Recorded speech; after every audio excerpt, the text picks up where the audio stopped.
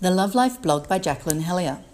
Sex therapy and couples retreats. What to do if you have a reluctant partner. So often people contact me to say that they want to come in for therapy and coaching sessions, or that they want to attend one of my workshops, but their partner doesn't. How can I persuade him or her to come along, they plead.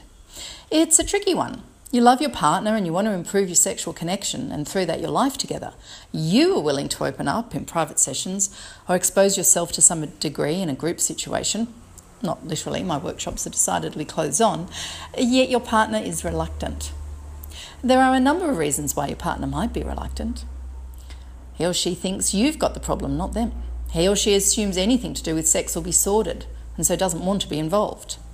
He or she doesn't think sex is important, so can't see why you'd want to change or improve anything. He or she is unwilling to go to sex therapy because they're too embarrassed to talk about sex in front of another person, even a professional psychosexual therapist. Or he or she is unwilling to attend a workshop or retreat because they think it'll be embarrassing.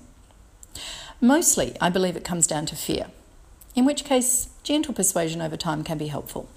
You can start therapy on your own, and once you start reporting back to your partner that it's okay, that I'm easy to talk to and that the sessions are positive and uplifting, then your partner may agree to come along. If it's not fear, it can be that they're simply not into you. They may mask that by saying that sex isn't important or that you've got the problem, not them, but essentially they're saying they don't think your relationship is important enough to prioritise and work on. So you can put up with that and do nothing, go along as you have been with nothing changing, or at least nothing improving, it can always get worse, or you can make a stand and insist that it is important.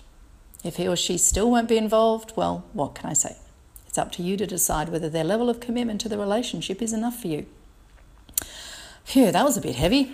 It's a shame, because the retreats are beautiful and uplifting and the private sessions are engaging and growth enhancing.